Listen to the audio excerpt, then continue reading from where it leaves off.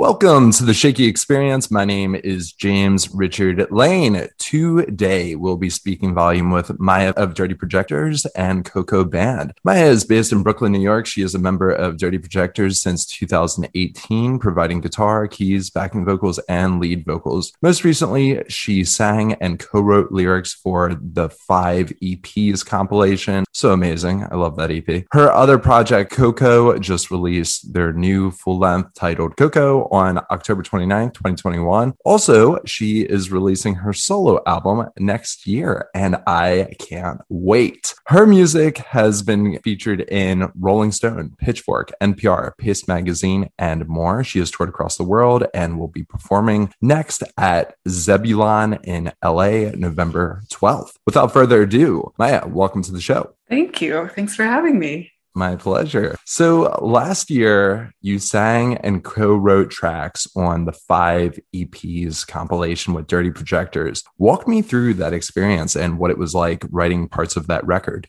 Yeah. So Dave, we had just finished like a year and a half of touring the Lamplit Prose record. And we were talking about recording some new music. Dave sent me a bunch of songs that he had sort of sitting in his song archive, like the vault, and asked if I would choose my favorites from the bunch. Some of them were like a little bit further along, but I think the first one that we started working on was Overlord. My favorite was Guarding the Baby. Sorry. The first one that I started working on was actually Search for Life. That was like the first song that he had sent me. And Oliver, who's in Coco with me, he wrote and arranged the strings for Search for Life. And so Oliver had already recorded strings on that song. So it was really cool to be able to work on that song sort of like indirectly with Oliver. And this was before Coco was even formed. So sometimes writing lyrics feels a little bit like pulling teeth. And it was really fun to work with Dave on the lyrics for those 4 songs. That's so cool that both of your projects got to work together. That must have been like extra fun, just having all your friends collaborate and work on music that you're all enjoying and like writing together. Definitely. Yeah. Dave and Oliver had collaborated a little bit before. So that was cool, like having that overlap. I love that. That's the best. Where did you find yourself mentally, physically, and emotionally while writing some of these lyrics? Well, literally, physically, I was in LA at Dave's studio at the time, which was called Ivo Shandor. And yeah, we were in his studio in LA, sitting mostly on the floor, which is like always my favorite place to be when I'm like writing and painting and sort of doing like any creative thing. And as far as mentally, I was very challenged and stretched. I mean, like I said, writing lyrics, I think sometimes can feel a little bit like pulling teeth. But I was also really excited to be collaborating with Dave and very joyful and very inspired because I love his lyrics, and the way that he thinks about lyric writing is like it was new for me as far as like my own practice of lyric writing. So I learned a lot. Within that album, it walks through so many emotions, at least for me as a listener, going from Overlord and just having that being the second track on the album. It's just such a amazing song. I don't feel like I have the words to kind of express how much I love that song. And when I first heard it, I felt an instant deep connection, almost on the level of something like the Beatles, for example. Like it just felt like a song the Beatles would write like way back in the day, just like connecting with the audience and just really expressing like a certain type of message of coming together, unity. It also sort of, in a way, kind of reminds me of Stoicism a little bit. In that sense, I kind of mean it feels as if there's like this message being conveyed of there's no time to like waste here. Why bother about the adversities going on, and just kind of like this confident, stay positive attitude. And I'm not sure if that was my personal feelings or if that kind of came across within your writing style as well. But it's just something I've certainly really enjoyed. Well, it's really nice to hear. And I'm glad that's like what you took from it. And I think, I mean, that just speaks so much to Dave's gift, songwriting gift. He wrote the musical part of the song, and being able to sing on top of all of that was a real honor for me. So yeah, what would you say are some of your fondest memories working on this release? I really loved recording vocals with Dave and working through recording vocals with Dave. We recorded them at his studio, Ivo Shandor in LA. I think that he was very supportive while recording.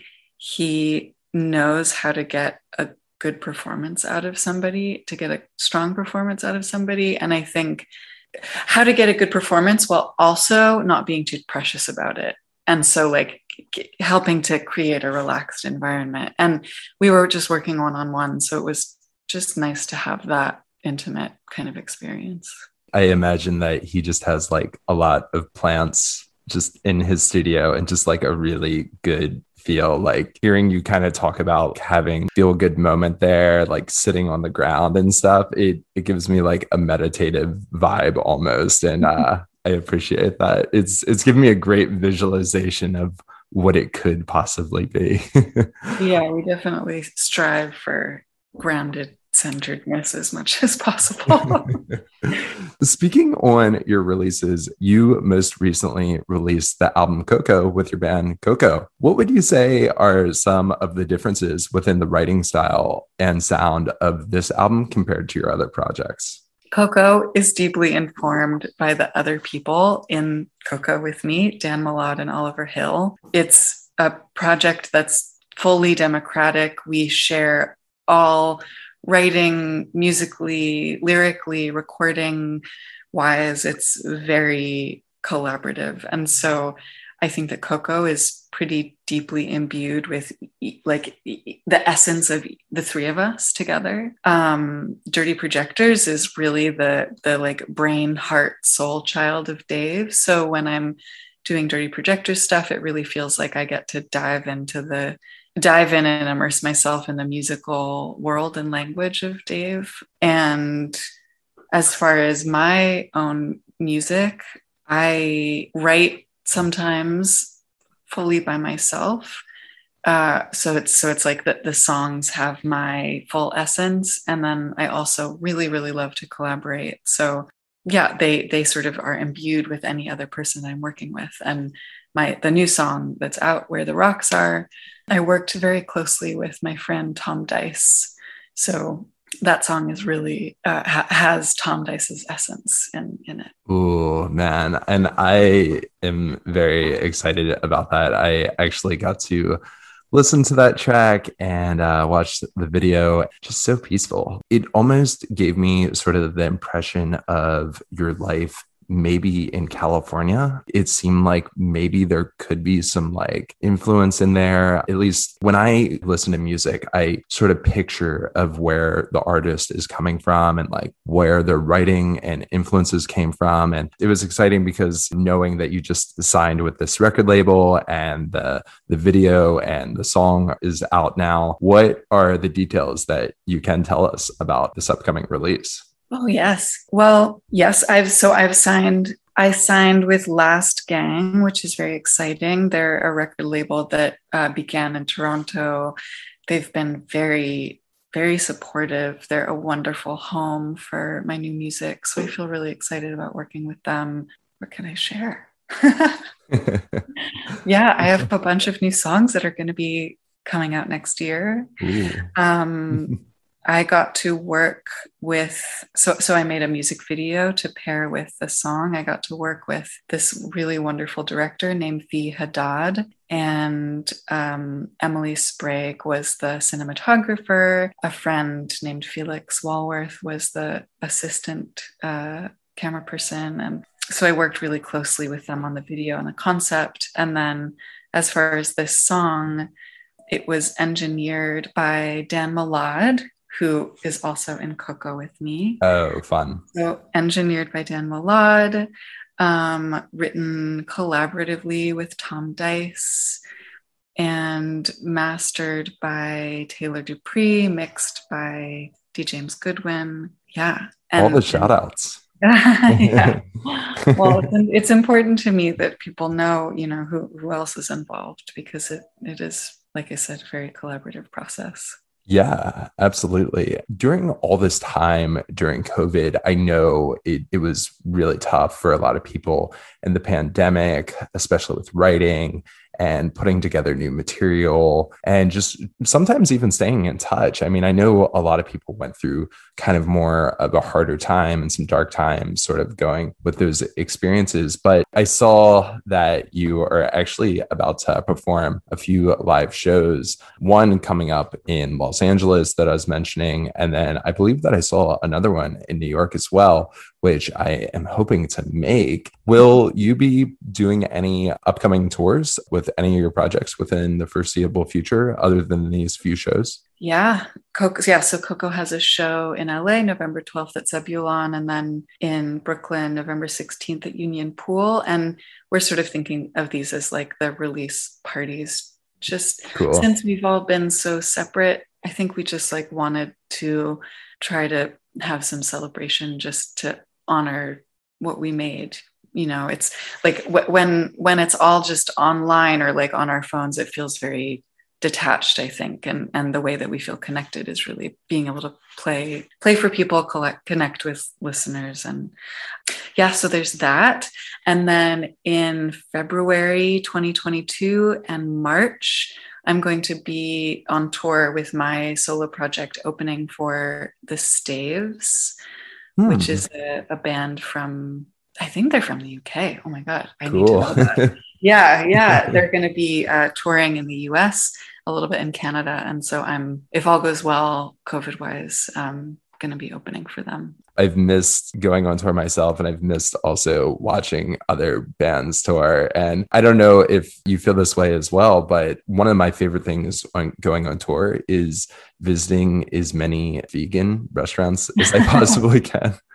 Amazing. Are you vegan? I'm borderline. I'm vegetarian, so close to the cusp of vegan. Yeah. But yeah. That's amazing, because I also really love to visit, to try out different vegan foods around the country and the world, because I feel like it's a food where there's so much like innovation and experimentation because of the limitations. Yeah, that's really cool. Yeah. And once again, knowing that you grew up in California, I'm sure you guys had like the best vegetables and like the best produce growing up. So anytime that I can go out to the West Coast, I am totally taking up that offer just to get some like really good avocados or something. Oh yeah. Fresh foods is, yeah. Being from California, I was very lucky to. So talking a little bit about your history and being from California, what made you interested in becoming a musician in the first place? I don't think that I consciously chose to become a musician. I think that it just happened. I don't think that. I think that I actually fought against it a lot. Just because it can be unstable, I think that I spent a lot of time looking for other, not careers, but just paths for myself. For a while, I really wanted to be a tattooist. So I worked in a tattoo shop with this tattooist named Jean Coffey in Brooklyn. And then that didn't quite feel right. I worked as a private chef for an artist named Carol Beauvais in her studio, working for her, all of her fabricators. And I think the whole time in the back of my mind, music was really calling to me. So I would do some music and then take a break and do something else and then come back to music. And I think that I couldn't not do music, really. Yeah. It's funny. Once you start, it's kind of hard to stop, right? Yeah. I think if that resonates as a way to express yourself and share and experience with other people. It's very powerful. Being able to find that medium in expressing yourself is such a blessing in so many ways, just because I feel like there are some people that it takes a lot of time to find like that form that allows you to kind of like convey your feelings and your emotions. And hearing you share that story just now, going from tattoo artist to chef, I feel like there has been kind of a trail of artistic expression. I mean, of course, tattooing is an art, as well as I think culinary is honestly an art myself. And Definitely. hearing you sort of having that trajectory seems like it was meant to be in a lot of ways. It was just a steady like build up, you know? Yeah. So what have been some of your biggest music inspirations, especially in your early days? Oh my God. So like endless inspiration from so many different people. I grew up around a like very eclectic music collection, which in my day as a kid, it was a CD collection, Yeah. which like, this doesn't exist as much anymore. But so I grew up around like a lot of classic rock from my dad. So he really liked like the Beatles, Cream, Rolling Stones, Blind Faith. And then there was a lot of like traditional instrumental music, like traditional Indian music, like Celtic harp music. And then I started to get into like Nirvana, Elliott Smith. I really love Jeff Buckley. I think like his voice really called to me. The purity of Judy Collins, who has had a really long career, but sang a lot in the 60s and 70s. Songwriting of Leonard Cohen. Yeah, amazing lyricist who inspires me endlessly. And also, like seventh grade, very into Sheryl Crow, who I am still deeply awed by. I think she is insanely talented. And then, sort of like into high school and college, was when I started to be really called to Radiohead, which is like, I think I just love everything they do. I think they just put like their whole catalog on their website or something like that. Wow. Yeah. Yeah. I love the music. I love Tom York's voice. It just is, very, very, and very influential.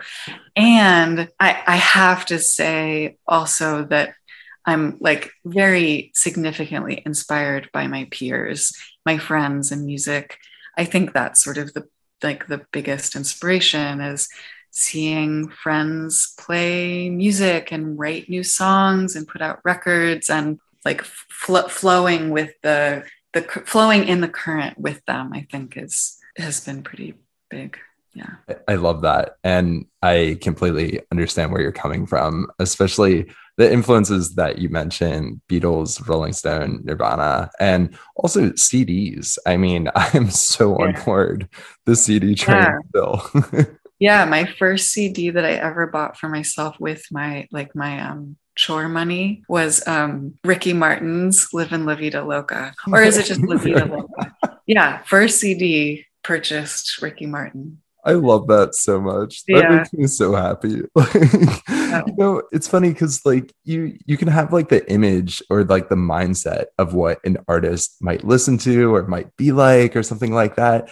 And I would have never guessed that. Like watching the Overlord music video, I would have never thought like her first CD was the Ricky Martin I Live in right. Vida Loca. Yeah, and I must have been in fifth grade or something, like fifth Yeah. grade me was into Ricky Martin. One thing that you mentioned within that catalog of artists and bands that you were listening to that really got my attention was the native sounds. Did I hear that correctly? Was it like an Indian style sound or something? Oh, well, no, yeah, my parents had a lot of CDs of like Ravi Shankar, like traditional Indian raga music. And for some reason, I had a lot of like Celtic harp music. Cool. Yeah, there were a lot of the like Ethiopics sort of music genre in my household growing up. That sounds really fascinating. I would be so intrigued to hear that. I was in Santa Fe and I was about to run this race. And I remember I was sitting in the car because it was absolute freezing before the race started. Yeah. And there was some like indigenous native music being played on NPR at like 5 a.m. And I was listening to it and it made me so excited. I had like so many emotions kind of running through my body listening to it. And just Yeah. sort of hearing like you talk about listening to more of a unique sound similar to that. I feel like I can see some correlation possibly from like Radiohead to also maybe something similar as that, as well as some of your other influences. It checks out. I love it. So, if you could illustrate your dream scenario of you performing anywhere with anyone, possibly one of those musicians, what would that look like? Well, I think in many ways, and I really count my blessings. I feel like I like have lived and am living some of my dream scenarios. I think being able to play with Dave and Dirty Projectors was very meaningful for me as far as the arc of my career. His music has just been very, God, I can't, yeah, I didn't even mention that as like being influential, but yeah, very fulfilling and satisfying to be a part of that project, to stretch my own abilities musically. I think forming Coco with Danny and Oliver, who are two musicians who I admire and respect so much and have for so many years. Um, as far as things that haven't happened yet, I really love Meg Duffy's music. Their project is called Hand Habits. It would be a big dream and honor to collaborate with them. And luckily, we're friends. So I think that actually might be possible. Okay. I love Jim Jarmusch, the director. I feel, and he has a band called Squirrel, which I love so much. It would just be like a huge bucket list check mark to like be able to do something with him, whether it's like on one of his movies scoring or playing with like singing in Squirrel, or yeah, something with Jim Jarmusch. This is it. If he's listening, here it Yeah, is, the calling, the signal. yeah, yeah. What style is that? I'm like curious now. Oh, like Jim Jarmusch style. Jim Jarmusch. Gosh, okay. It's ooh, Jim. I don't want to mislabel you if you are listening. Fingers crossed. 60s psych. Oh wait, hold on. Let me think about this. Let me get. Okay, hold on. It's like 60s psychedelic rockabilly hypnosis. Wow. Okay. Yeah, I mean, I think that he, um, yeah, yeah. Okay. Okay. I like it, especially the hypnosis part. That's polarizing. That feels very polarizing in some ways. Oh gosh, I don't know. I think it's very inviting personally, but yeah, I mean, I want to be hypnotized. I'm like curious now. It that gives me the impression that if I listen to him, I'm going to listen to him on repeat for a very long time, hopefully. yeah, Yeah. yeah. He has a band called Squirrel, and they score a lot of his movies. Yeah, Cool. yeah. It's like very like Wanda Jackson era. Hmm. That's a good take. I like that. So we were mentioning earlier a little bit about Coco and Dirty Projectors. I was wondering, how did you get involved with Dirty Projectors, and what were some of the feelings going into that, joining the band? Let's see. I was working at this tattoo shop in Brooklyn in 2012, and prior to this, okay, hold on. Let me start that again. So in 2011, I played and performed in a band called Bobby with Tom Greenberg, Martin Zimmerman, and Paolo Menuez, and we toured in the US, and we played a couple of shows with Nat Baldwin, who has been the longtime bass player in Dirty Projectors. And so Nat and I became friends and maintained contact after these tours. And in 2012, I got an email from Dave because there was a tour coming up. So this was for Smingla Magellan or Magellan. Oh my God, I don't That even know. album, Is it Magellan such a or good Magellan? one. Yeah, such a beautiful record.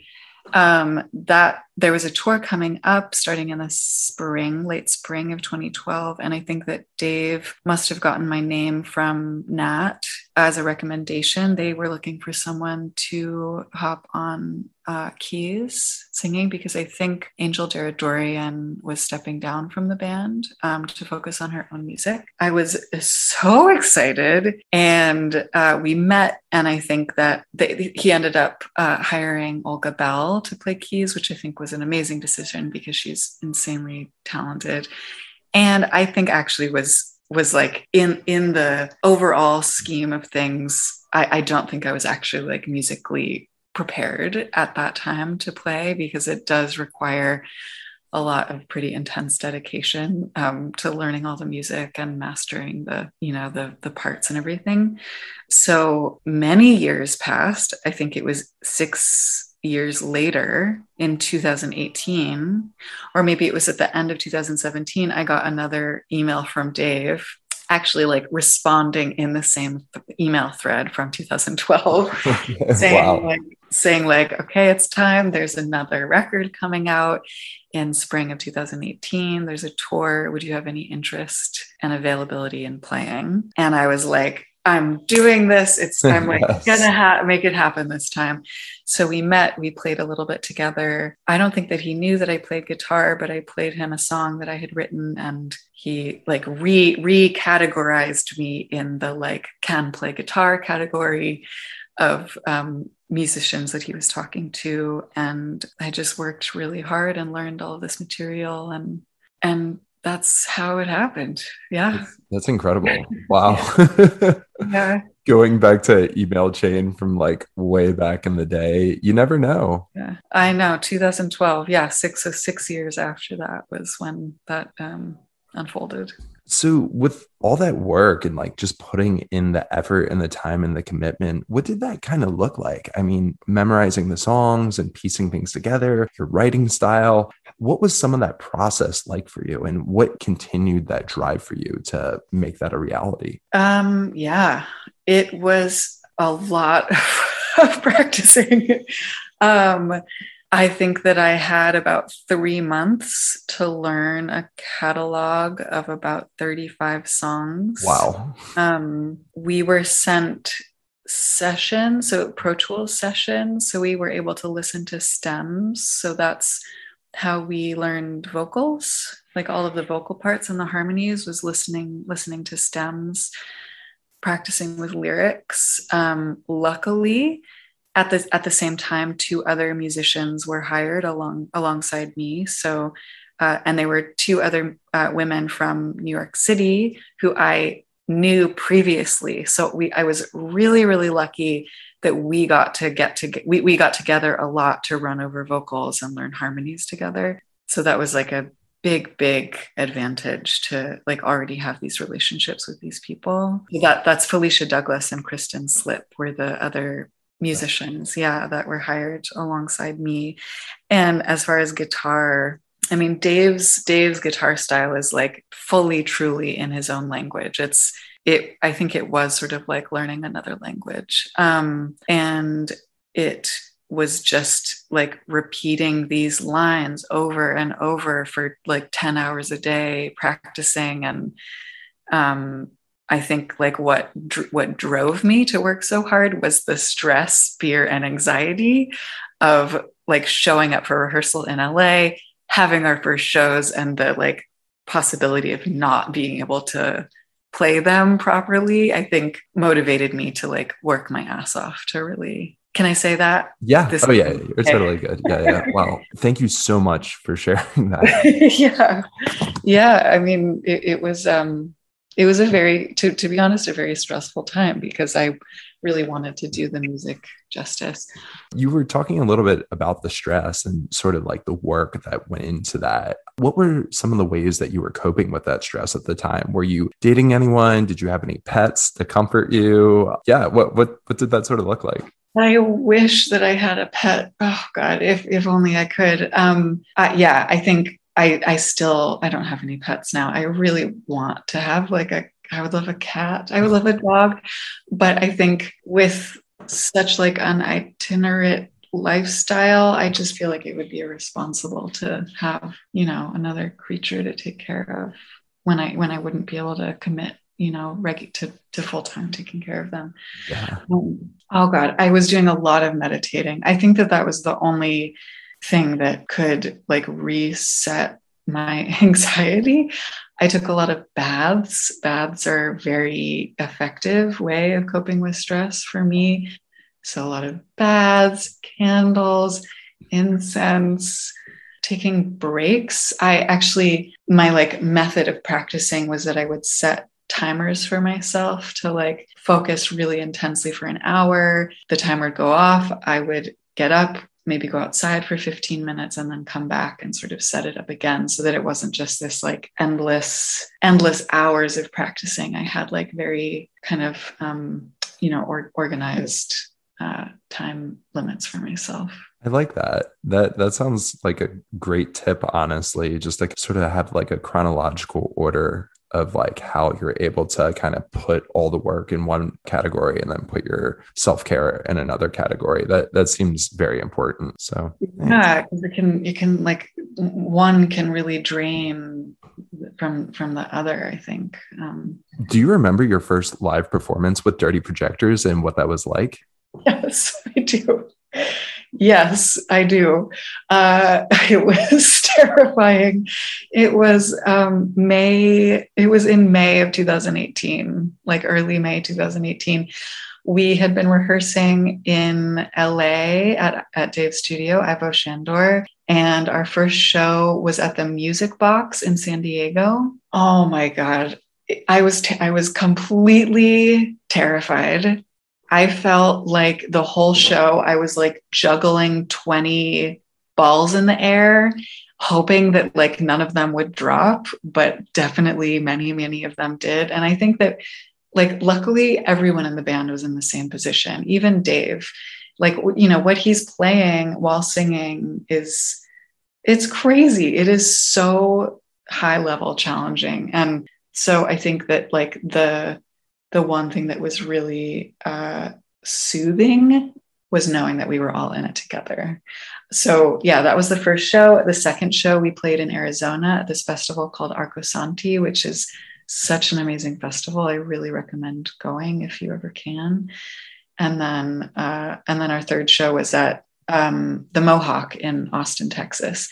And I think like those three shows, those felt like the kind of like the first, and then after those shows, it everything kind of started to settle into our bodies, turn into muscle memory a little bit more. Oh, wow. What a journey. What a journey playing like, especially I would imagine, Dirty Projectors, he's been around for a while now. I mean, he's been releasing music since I want to say like early 2000s possibly, and kind of going into that vibe, that situation that feels like just such a established, well-known act. And now you are really a face of the band. When I think of Dirty Projectors, I think of you and Felicia and him primarily, honestly. And it's incredible to hear the journey that you went through, just experiencing that, I guess, reflecting on that too, kind of taking a moment to like step back and just realize how far you've come. It must feel somewhat rewarding, I would imagine. It does. And it's fun. I mean, thank you. That's very kind. And also, when we're like in our lived experience, I think sometimes it can be challenging to step back and like recognize your accomplishments. And yeah. Yeah. Cool. Very cool. So touching on Dirty Projectors, I have kind of a fun question for you. If there was a movie or television show that encapsulates the band as Dirty Projectors, like your like energy and just like how you interact together, or book is fine too, what would you say would most represent that? Oh my God. Or TV show or book that encapsulates what it's like to be in Dirty Projectors. Yeah. Okay. Well, definitely a comedy because we have a lot of fun together and we are extremely goofy and silly, which I think speaks to how close we all are together. I think like it's a true family feeling. Okay, comedy, surrealist. Yeah. Ooh, oh my God. This is going to be hard because my memory is like, okay, magical, okay, surrealist, magical realism. Okay. I'm feeling like something by oh my God, what is this movie?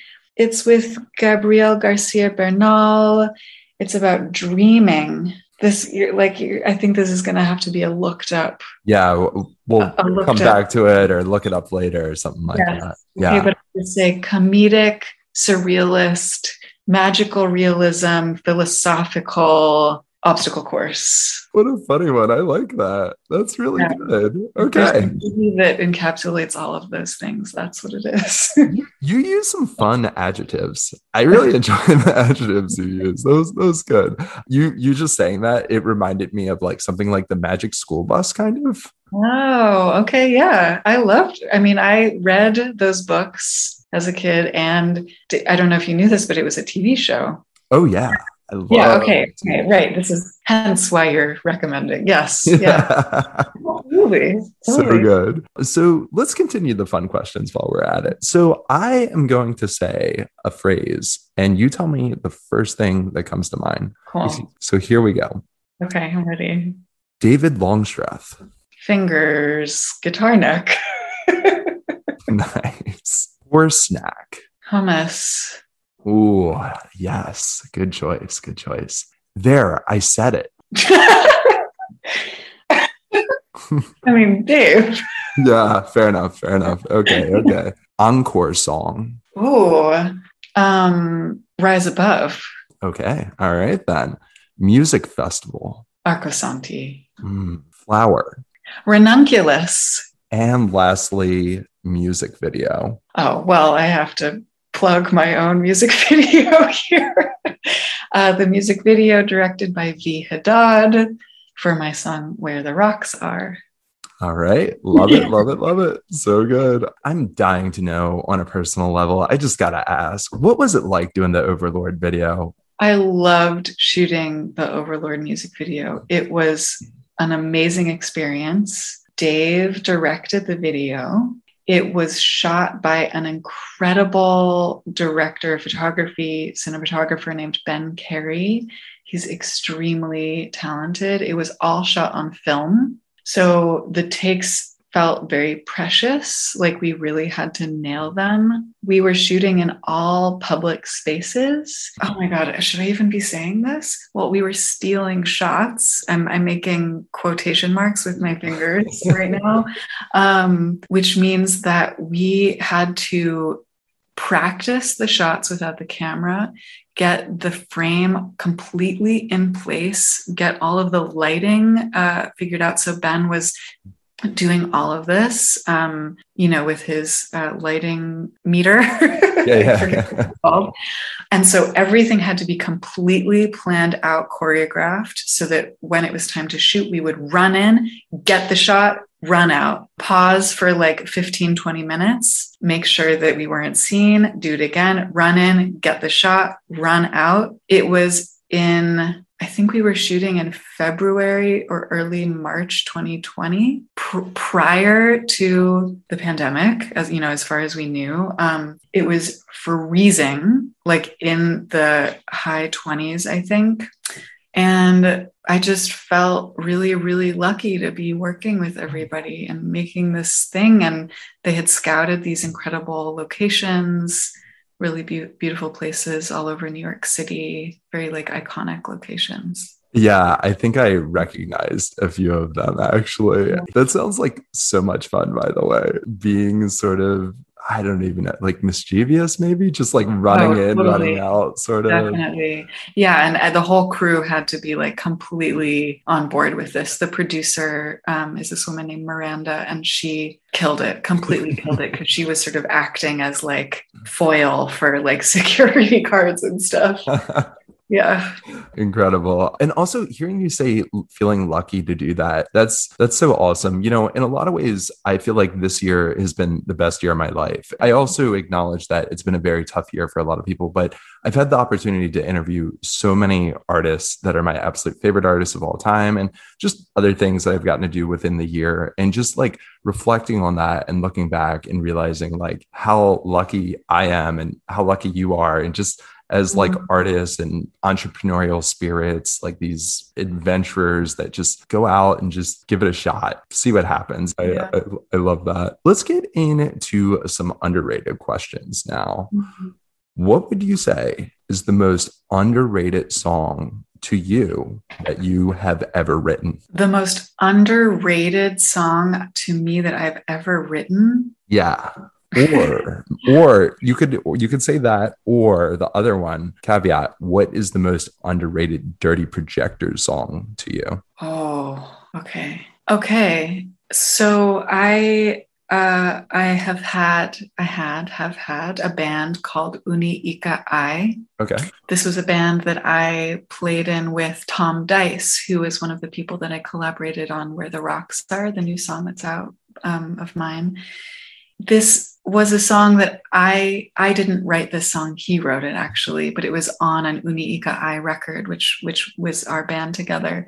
And it's the song on our record called Zen Squid. Zen Squid. I Yeah. like it. Uh-huh. Uh-huh.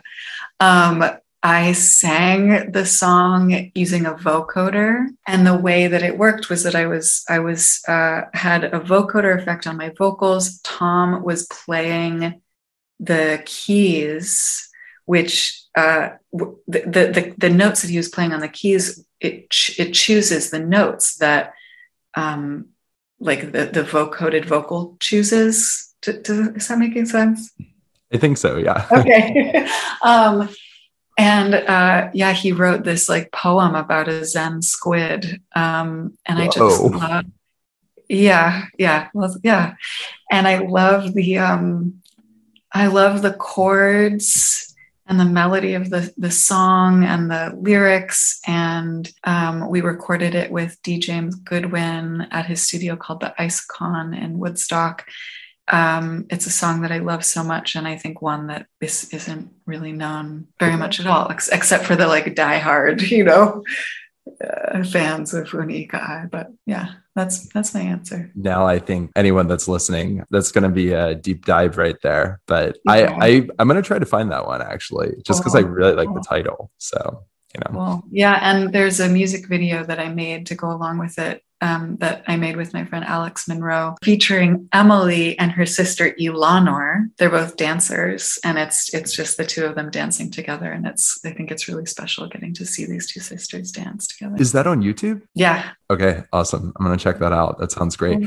What is the criminally most underrated album of all time? Oh my gosh. Okay, wait. I'm gonna have to look this up. Okay, yeah, all good. Okay. I seriously appreciate your participation. You're going above and beyond right here, which is great.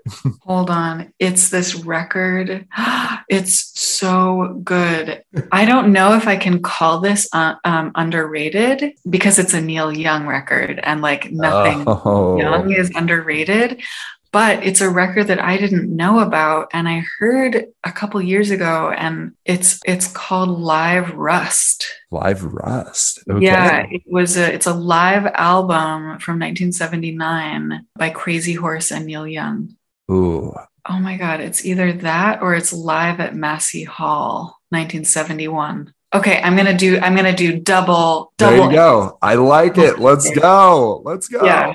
yeah. But again, like, can I even say that that's underrated? It's Neil Young. I mean, no, it's fine. It's fine. Okay. I like Okay. it. It's a good answer. Okay. What makes it so special to you, though? There's just something about the energy and the performance. I mean, I think capturing live performance is really hard, and that like for whatever reason, these recorded performances just like really, I think, hit home. Okay. Yeah. Who are some underrated musicians that everyone should be checking out right now? Again, I'm not sure that they're underrated, but there's a band based out of Chicago called Ohm. It's spelled Ohmme. It's led by Seema Cunningham and Macy Stewart. They are incredible musicians. They just are a force. I'm always in awe of them. And so there's one. Again, I don't know if I can call them underrated, but I love the band Ava Luna, based out of Brooklyn. They have written some of my favorite songs. Felicia Douglas, who plays in Dirty Projectors, is also in Ava Luna. That's one of her bands. Oh, there's a record. I love it so much. This is a cover record. It's a cover record. It's called Peter Broderick and Friends Play Arthur Russell. It's so good.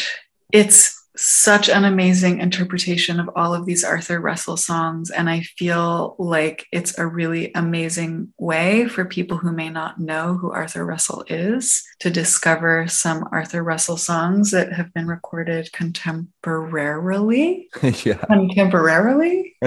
Is that the word? Yeah.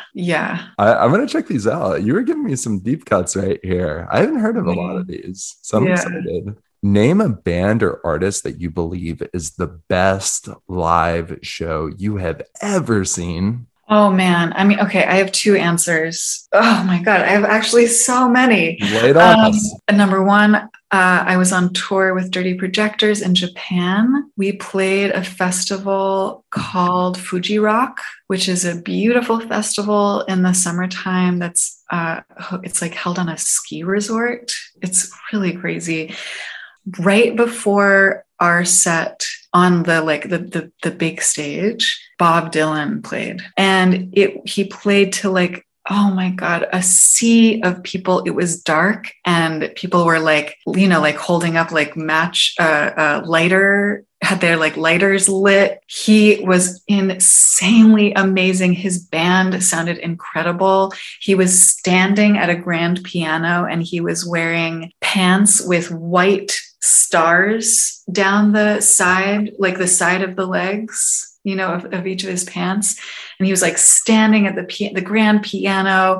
It was so amazing. I mean, I think it was just like the combination of where we were, being in Japan. It was incredible. So that's one. Number two, again, on tour with Dirty Projectors, we were playing Corona Capital Festival in Mexico City, and we got to watch the Strokes play. They were incredible. So tight, perfect performance, so much energy. It was amazing, mind-blowing, amazing.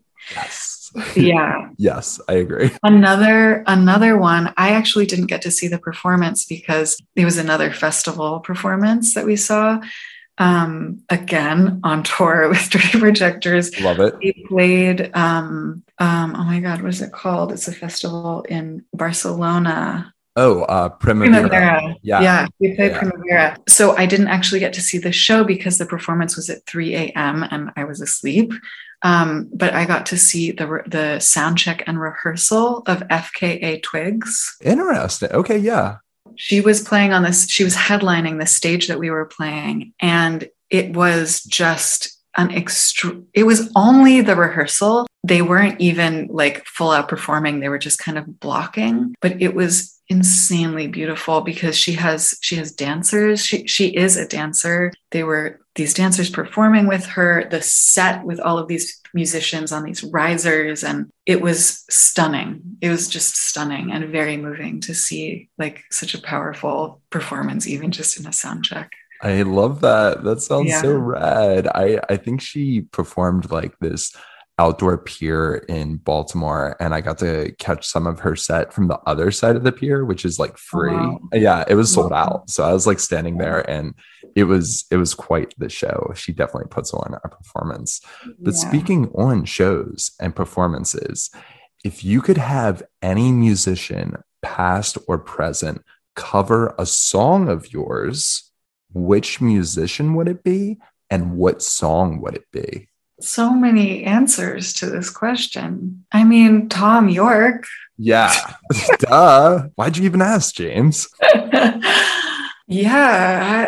York. His voice really moves me. Tom York, maybe. Yeah, maybe Tom York singing Where the Rocks Are. from my new I record. could see it.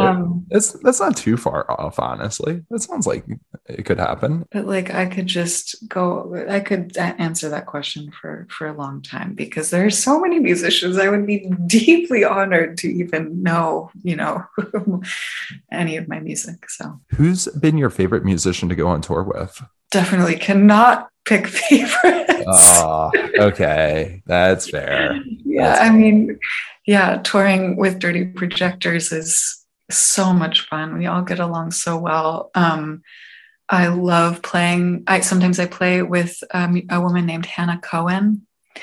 Leonard Oh Cohen's daughter or his no, niece? no, no, unrelated. Hannah Cohen. I mean, I actually have to add her record to my underrated records list.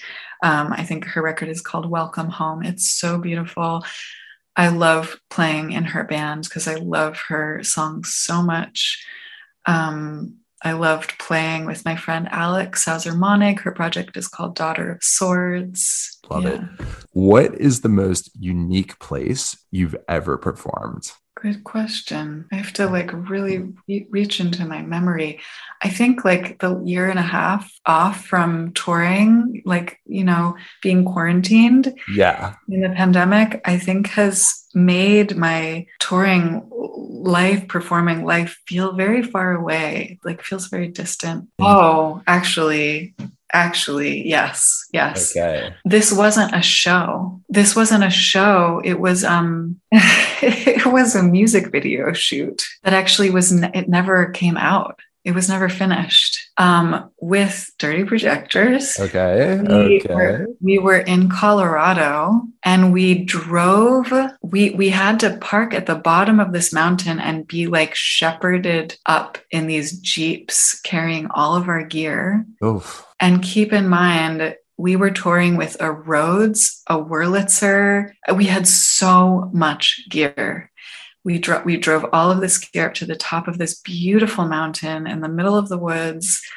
And we had to cart all of our gear sort of like up and over this mountain and then down a hill on, wait, what are they called? RTV? No, ATVs. ATVs, yeah. ATVs, set up our gear on top of this mountain with a vast overlook. It was insanely beautiful. The sun was setting and we were shooting this video, performing without it. Nothing was like plugged in or anything. We had to it was hard to get everything in sync because we were spaced so far out. And then the ATV wheel got blown out on one of the rides, carting the gear back up the mountain. So we had to hand carry all of our gear back up this mountain to be able to take it back down to where the bus was. And this was like going into like 11 p.m., like midnight, hand carrying our gear up this mountain. It was pretty memorable. Wow, that sounds pretty wild. And I lived in Denver for quite a few years, and those mountains are pretty steep, so that sounds like quite the challenge. Intense. What is your favorite lyric or verse that you have ever contributed to or have written? I think right now it's contributing to one of the songs on the Coco record that just came out. It's a song called Eleanor. It's the second to last song on the record. It's sung by Dan Malad. He wrote this song, and Oliver and I and Danny wrote the lyrics together. It's about his newborn niece, Eleanor. And should I say it? Please, I would love that. Okay. Oh, it's so beautiful though when Danny sings it. It's just like so raw and vulnerable. It just makes me want to cry. Okay, it goes like this. Day comes slowly on. I am riding alone along the waking dawn for Eleanor. You're here and gone. Lie up, silver coin, light up the way home. Oh, Eleanor. That's beautiful. That was really nice. Yeah, there's something about, I don't know, like the imagery. I just imagine someone walking along the crest of a mountain. Anyway. That I think day and night part that was like really touching as well for me. It really stood out. Yeah, right. It's like honoring this new life. So my final question here is, who should I have on my show next? Oh. There's just a million people. I mean, Oliver and Coco, he has a project called Dust Rider, really beautiful. Danny from Coco has his own project called Chimney. Yeah, so like Oliver plays with so many people. He's kind of like a multi-dimensional musician. Danny plays in so many projects and he engineers and produces a lot. Meg Duffy from Hand Habits. Opal Hoyt is a musician, has a project called Zen. She's based out of New York. Felicia Douglas. Yeah. Kristen Slip in New York, part of Dirty Projectors, also has a project called Meadows and plays with a band called Cuddle Magic. I like that name. Yeah, I know. It's a great title. Those are good. I mean, again, I could go on and on recommending who else you should have. I'm grateful. I'm very grateful. Maybe for your time's sake, I'll stop there. Awesome. Well, thank you so much for your time. I really appreciate you coming on. Thank you so much for having me. It's lovely to talk to you. Thank you to people of all races, ages, genders, and galaxies for tuning in. My name is James Richard Lane. If you have any questions, feedback, or recommendations of who I should have on my show next, I'm on Instagram at James Richard Lane and Twitter, James Lane, Lane with 2 E's. Have a great week. And as always, please support your local animal shelter. Goodbye.